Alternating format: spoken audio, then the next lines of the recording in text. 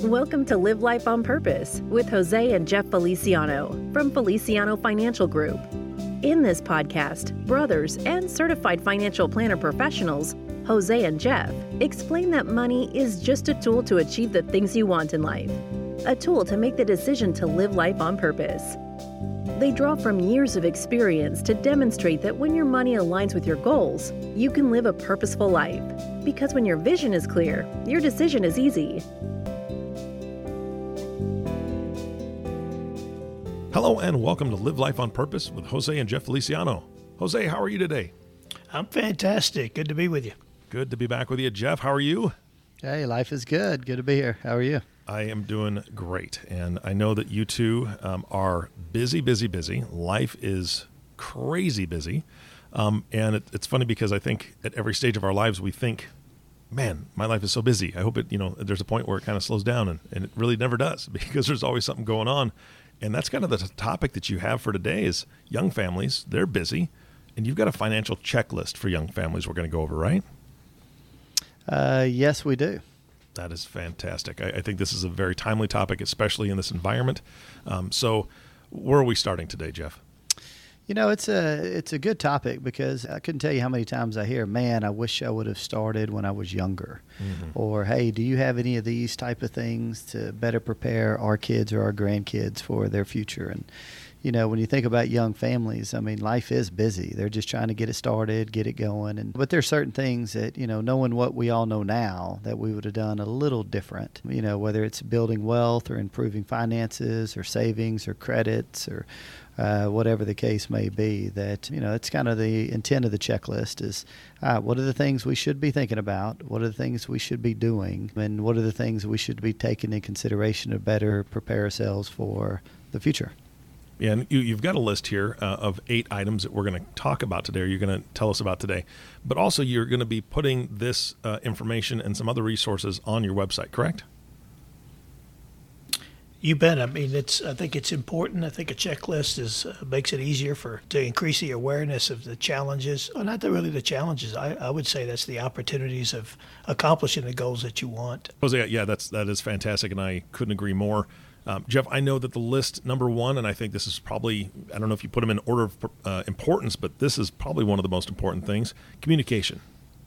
You know, communication is tough, whether you're communicating with spouses, employers, coworkers. You know, successful couples always find a way to communicate effectively. And, you know, you always try to encourage clients and their spouses to discuss their priorities, discuss their concerns, discuss what's important to each other, and just make sure they're on the same page because, you know, it's a good thing about couples and marriage. I mean, usually opposites attract. You may have a spender, you have a saver, you've got a risk taker, you've got someone that's conservative. But, you know, having those differences is great as long as you can come together on common goals and objectives and what you're trying to accomplish. If you can talk, you know, within yourselves or with a independent or some financial advisor, just to make sure you're on the same page, building the type of future in life that you both want together. And, you know, I just want to add on communicating. You know, we all have our strengths and weaknesses, and I heard an old saying years ago, but love is blind. And I really didn't hit me until maybe about 10 years ago. But when you're in love, all you do is look at the strengths of people. You never even see the weaknesses. And then over time, you start to focus in on the weaknesses. And I always try to tell everybody, just stay with the strengths. The weaknesses were always there. So when Jeff talks about, you know, both sides have different strengths. I'll use another example of a quarter. You know, you say, hey, what do you see? And one side will say, I see heads. And the other side says, no, I see tails. And you can argue all day long, but it's still a quarter. And when Jeff is talking about a common goal, you know, what is the quarter that you want? And you've got two different perspectives how to get there. And I think when you get that aligned, it's amazing what you can accomplish. Yeah, that's a beautiful analogy because, you know, they're looking at it from two different perspectives. They see what they see, but they don't see the whole picture, right? So that I love that analogy. Jose, I know that you've spoken on this podcast before about goals, and number 2 is setting financial goals. Why is that so important for young families? Well, here's the thing. Let's define how do you define a goal? Well, number 1, you have to have the name of the goal. Number 2, how much money does it take to achieve that goal? Number 3, what's the timeline that you want to accomplish that goal? And then number 4, what are you thinking and feeling when you accomplish that goal? Because you have to have an emotional attachment. And when you really think about how you would feel if you had accomplishment, then you're going to prioritize that goal, and things are just going to line up itself. So, and it's not just about what you feel, also what your spouse or your family, they're going to have goals also. But when you actually have it down in writing, it's really amazing what you can accomplish in life. Yeah, and different things are important to different people, and I think whether it's a wish list, whether it's goals, what are the short, medium, long-term things that require money and planning to achieve? And it's important to get those on paper. Then together, you can prioritize those in order of importance, so you can, see which one takes precedence over the other, and just be on the same page of what those are. Are they obtainable, or what steps would we have to take in order to be on track to accomplish those things? I read something one time, I can't remember who quoted it, but they said something along the lines of, what's that one about any road will get you there? Oh, yeah. So I read a long time ago, I don't know who to give credit to, but, the point is if you don't know where you're going, then it doesn't matter, because any road will get you there. But if you're clear on what's important to you and what you're trying to accomplish, then it's easier to back those things down into baby steps, and not what steps do I need to take now to bridge the gap between where I am and ultimately where I want to be based on what's important to you.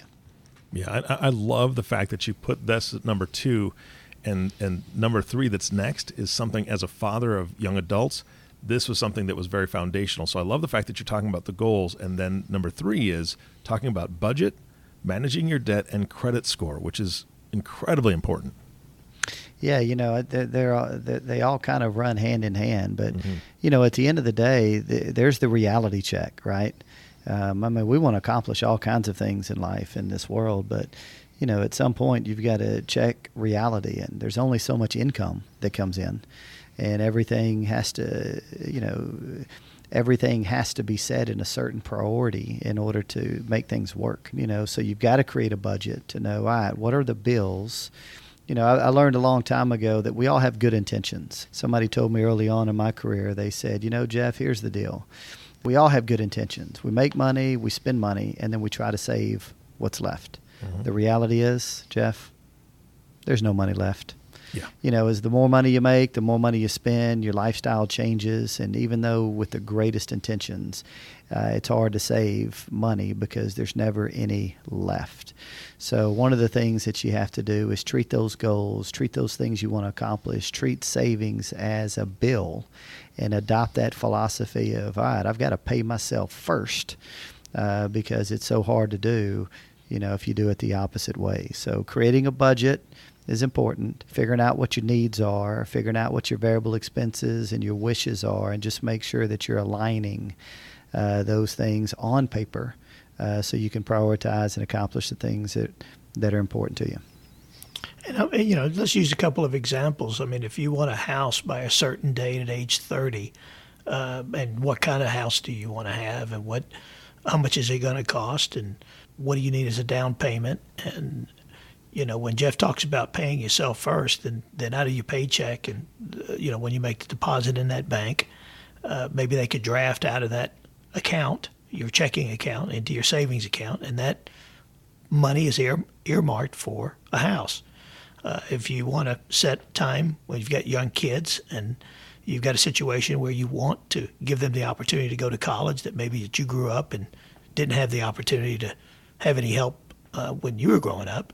So you would want to set aside some money to have it drafted into another account, or the same account, but it's earmarked for education, and you can provide those things for your kids. But if you actually prioritize and, like Jeff said, pay yourself first in whatever categories that's important to you, and live on what's next. And there is a big difference between wants and needs. You can want a lot of things, and that emotion takes over, but you only need certain things. And if you prioritize, especially being young, and develop those habits very early, you'll be surprised at you'll meet the goals that you. And the problem with society these days is debt. I mean, I remember my third year in college. I'm just being a traditional, normal college kid. And I'll never forget spring break rolled around. I had a bunch of friends. Everybody was going to South Padre Island. I was kind of bummed because I was running out of money. I didn't have any money. So I was debating on going home or for the week or what do I do? And then sure enough, guess what pops up in my mailbox in my college dorm? A Discover card for $500. And boy, I tell you, that was a great week that I had in South Padre. You know, but the mistakes that I made is, you know, thinking that it's that today mentality. I mean, anything you want today, you can have. I mean, you can go to Best Buy, and if you want that 65 flat-inch TV, you don't have to have the money. You can walk in there and just sign up for a 22% credit card and pay it over time. I mean, everything is that way. Yeah. And they make it so easy to borrow money. And, you know, no wonder the consumer debt has grown to record highs. You know, I think there's household debts in the 13, 14 trillion range. Your average under the age of 35 is somewhere around 67,000. 35 to 40-year-olds they average about $130-something thousand worth of debt. You know, so it's a very slippery slope. It's easy to, you know, get into debt so fast on the things that we feel like we have to have today. And unfortunately, society just makes it too easy. I mean, you know, if you want to watch a movie or any kind of phone or any kind of song, I can have it playing on my iPhone in a matter of, you know, 20-something seconds. Yeah. And it just creates this now mentality that you got to be very conscious of and just make sure that you're, you know, managing your debt, you're creating a budget, you're prioritizing the things that are important, and make sure you don't get yourself in the trap. Yeah. Well, this next one's interesting because I think it helps with obviously managing your debt and budget and credit score. Is you're saying to get organized and consolidate your assets. What do you mean by that? You know, I think part of life is it's so easy to get busy and things just get chaotic, especially when you're young or you have kids or you're trying to build a career, and you know, you think about your 401k and your IRA and your checking accounts, and you know, do I buy insurance or not? You know, what does the budget look like? You just have all these things and decisions that you have to make with money. You know, so one of the things that if you can create a habit of, all right, let me get myself organized. How do I simplify my finances and use some kind of tools, whether it's Mint.com or eMoney or, you know, there's a whole bunch of good financial tools that, you know, can help you create a budget, that can help you follow a budget. Make sure that when I log in to one spot, I can see my IRAs and 401ks and my wife's investment accounts. And, you know, because at the end of the day, the more organized and consolidated you are, you're able to pinpoint decisions a lot easier, create a theme or a thread of, all right, what system works for you, and how do I get everything kind of in one spot? How do I get organized? And, you know, some are able to do it on their own. Some you may engage a fiduciary or a financial advisor just to kind of help create a platform or something easy for you and your wife to follow. And, you know, we all have a tendency to procrastinate, and sometimes we need a relationship with somebody that validates, are we able to go down this path? And I think having a second opinion, if somebody told me years ago when I was 18, 19, I could just hug him today. He said, a person can learn by their mistakes, but a smart person learns by other people's mistakes. And that just stuck with me. And I've had mentors all my life, and I've always found somebody that I highly respected and asked them how they got to where they were at, and, you know, what actions did they take and how did they prioritize, and you'll find mentors. And then one thing about what Jeff said about getting organized and consolidate the assets, for some reason, when you're organized, you just feel like you're in control and you can go to the direction that you want to go. But I think the first step is getting organized for sure. Yeah. Well, number 5 on the list is owning a house or renting. Well, you know, one thing for sure is that, you know, we do have a philosophy that renting is just a waste of money and owning a house is the way to go. But when you're younger, and if you got young kids, or if you're just starting out, or even if you're 40 years old, sometimes when you have more expenses, if it comes out to be that way, then it's less risk that you can take. And what I mean by risk is that sometimes there's job opportunities that pop up that we really can take ourselves to another level, but we're kind of scared and we play defense because the expenses have gotten so overwhelmed. So we're kind of on the grind, or you could say, what's that about the hamster in the wheel? Oh, yeah, You're just spinning and you're working actually for life instead of, you're letting life control you instead of you controlling life. And I remember one time somebody told me that, what is time? And time is actually a schedule of events throughout the day, and you want to be able to control your time. And I think that the best investment you have, especially in these times with inflation, is to invest in yourself, to take yourself to another level, get more educated, have more specialized knowledge in the field that you're in. But sometimes you just run out of that time because you're having to work just to make ends meet. And if you can just cut off those expenses, and sometimes renting, we're back to, owning a house or renting a house, sometimes cutting your overhead down and just renting for the time being gives you that flexibility to take advantage of opportunities that lay out. Because every challenge that I've seen in the past is always an opportunity of the future. I think keeping your expenses down and owning a house does make sense at times, but then renting a house, don't look at that as a bad route because there's a lot of advantages there too. Yeah, and when you think about, financially, people, it's really a longer decision because if you think about it from a financial standpoint, you do have to come up with a good 20% plus down in order to get the best interest rates. Buy a house, you're going to pay 6% in realtor fees. So right off the bat, you're negative 6%. And then if you want to turn around and sell it and you get a realtor's and, there's 6% to sell the house. So usually, if you're going to live somewhere for a while and you've got time on your side, then maybe it makes better sense to go ahead and buy a house. But, if you're not sure, to Jose's point, because you're still young and trying to get it going, then it's not as... It's the time factor is where you build equity and make money. But you've got to overcome your closing and sales cost on the front end and the back end in the short run. Well, that's 12% plus closing cost. And if you have to borrow money to buy that piece of property, then the first so many years, most of what you're paying isn't going towards the equity. It's going towards interest payments. Not to mention you're responsible for your own repairs and upkeep and property taxes and insurance. So I always like to say, hey, let's take our time. It may feel that way, but let's make sure we get grounded. We're going to be here for a while, but we're making good, sound decisions on what the future holds and the balance between student loan debts or down payments, and just make sure we're thinking it through instead of just jumping into a piece of property. Yeah, I think that's fantastic advice. And I would add one thing to that just because I've recently had some experience with it. My daughter moved into a house that we had as a rental property for a long time. She wanted to buy it. That was her goal.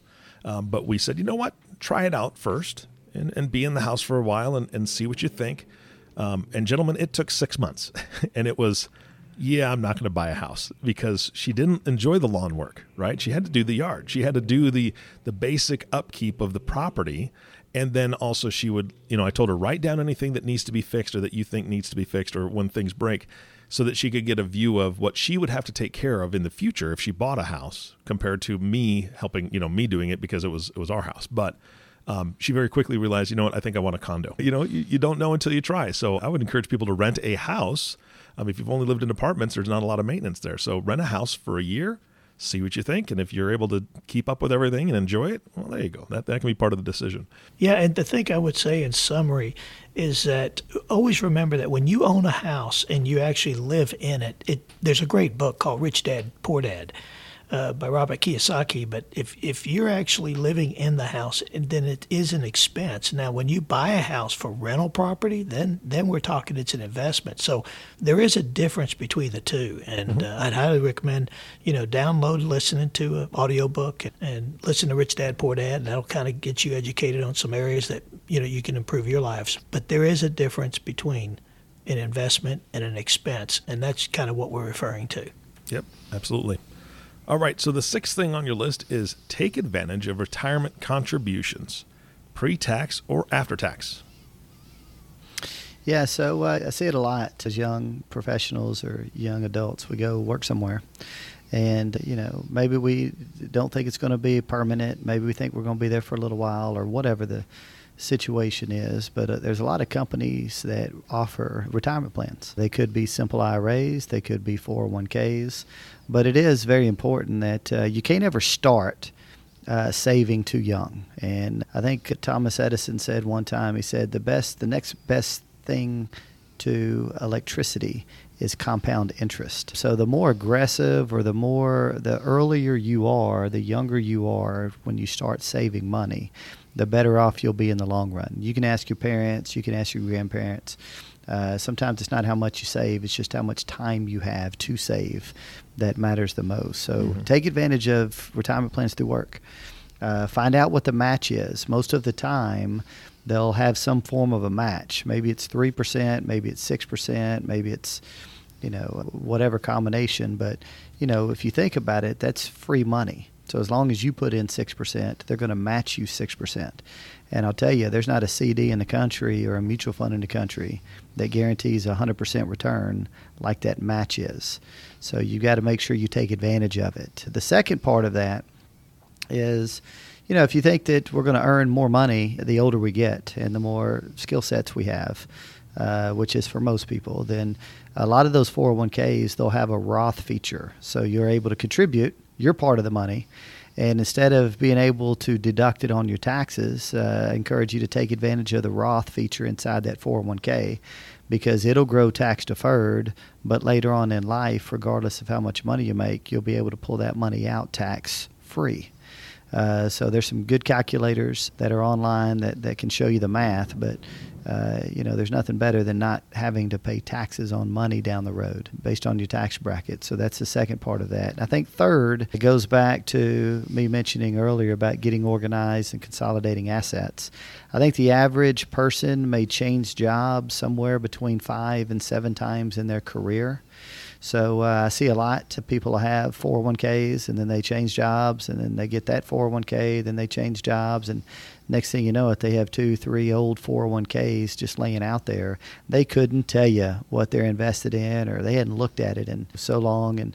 But if you can keep all those consolidated, the laws let you roll those out either to your own personal IRAs, or you can roll them to the new company 401ks. But part of getting organized and simplified and keeping everything together, take all those old 401ks, roll them into an IRA or roll them into your current 401k, and I think you'll make better decisions with your money. And just to add to that, we're often asked, is it a good time to invest? Is it not a good time to invest? And of course, you got time on your side, but as your company is matching what you're putting in, and if I can encourage everybody to just save 10%, most people never miss it out of their paychecks. And if your employer's also adding money to it, and whether it's good times or bad times, things are going to go up and it's going to go down, but you're dollar cost averaging every month. So when times are not good, you're getting things on sale. When times are good, then you're making money. So if you just do it on a consistent basis on a month by month, that nest egg is going to grow and grow like you wouldn't believe. So I think that, when we're talking about paying yourself first, this 401k or the retirement plans that your company does offer, that's a great way to start, to go ahead and build a nest egg and just start that habit, and you will not miss the money. The second thing, I've just mentioned a Foley's Red Apple sale. It is pretty amazing when Foley's was around. When they did that Foley's Red Apple sale, you'd see the whole parking lot full as it could be. But when it comes down to the market, we have a tendency to be scared when times are not going good, when we really need to be investing in the market at the time. So I guess the purpose of all this is just to encourage that there's never a right time to invest, because when you got time on your side, the consistency and the time horizon is what is going to accumulate wealth, just like Jeff had said. All right. Well, that leaves us number 7 on the list, and that is planning for children's expenses. I'll tell you what, I've had 4 kids, and they're terribly expensive. Yep. But it's part of life, and if if you do decide to have kids, they're definitely a blessing, but you just have to make sure that you're just factoring those in. You've got expenses now for that and their activities and things like that. Those are budget items that you're factoring in. But you also have expenses when they get, when they start turning 16 and they're starting to drive and insurance and maybe a car payment, or if you plan on taking care of some college expenses, but it's almost one of those things too that it's never too early to start saving for our kids' futures and those things. So the earlier you can start, the better, especially for things like college or cars at 16 and those type of things. They make all kinds of different accounts that you can use, whether it's 529 plans for the kids, UTMA accounts, if we want to keep things a little bit more flexible that we can use for college or cars and other miscellaneous things. But we've covered those in prior shows, but I think the intent is all of these things requires some level of consistency. And success isn't, really a place. It's really more about consistency. The more consistent you are at saving, or the more consistent you are at anything, the more successful you'll become. So if we can just encourage people to think some of these things through, create a good budget, a good savings plan, and just try to be just a little more consistent tomorrow than you were yesterday. And one thing Jeff will tell you right now, don't get a dog for each child. A dog is a very expensive thing, and sometimes I watch him go home and, oh my God, I got 3 dogs, and it's a tough deal. So anyway, he can share that experience with you. Also, one thing for sure, when the kids are young, you want to teach them about money and opening up and having discussions about how money works and the things that you have and what you think about and the challenges that you have.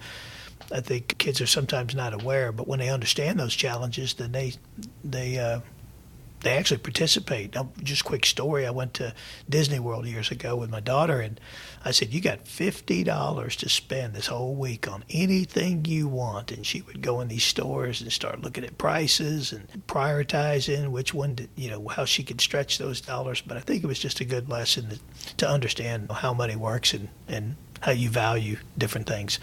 I'm not saying that's the only answer, but along that line, there's always life lessons there. All right, and the last thing we've got on the list is getting life insurance. And also, you talk about simple wills and trusts too, right, Jose? Yeah, one thing about life insurance to me, I was a guardian of both my brother and sister when I was 18, and we have parents that are deaf mutes, and I knew what felt like my potential was in the future to help the family in some way. But I knew that every time I got on a plane or I flew somewhere, I kind of tear up and start crying because I wanted to see them grow up. But I knew that if something happened to me, I wanted to make sure the family was taken care of no matter what. And so, what does taking care of mean? That means different things to different people. And I wanted to make sure my mother was taken care of as far as having the income that we were providing. I wanted to make sure that we had college funding for the kids, even though they were brothers and sisters of mine. And so that was important to me. So I ended up getting $1 million term policy at age 19. It was only $20, $30 a month. But I'd give anybody $20, $30 a month for me to make sure I don't have to use it. Mm-hmm. So I was a big believer in life insurance and just making sure that because of my potential earnings of the next 20, 30, 40 years, and whether I was here or not, I still wanted to have that injection into the family, and that was important to me. And, one thing about families, when you're young and you've got 2 kids or 3 kids or 4 kids, you are the breadwinner a lot of times, or the spouse can be the breadwinner. But you do lose the income to the family, and I think that a lot of people don't calculate what that income value is over the next 10, 20, 30 years. But then you also lose one parent. So that means the other parent is raising 2 or 3 or 4 kids, and you want them to spend that quality of time with their family and raise their kids and not have to outsource those kids. So you really need to think through about, what your value is to the family. And if you're not here, how much money do you have to have? How big the golden goose needs to be to produce the golden eggs that takes care of your family for 10, 20, 30 years.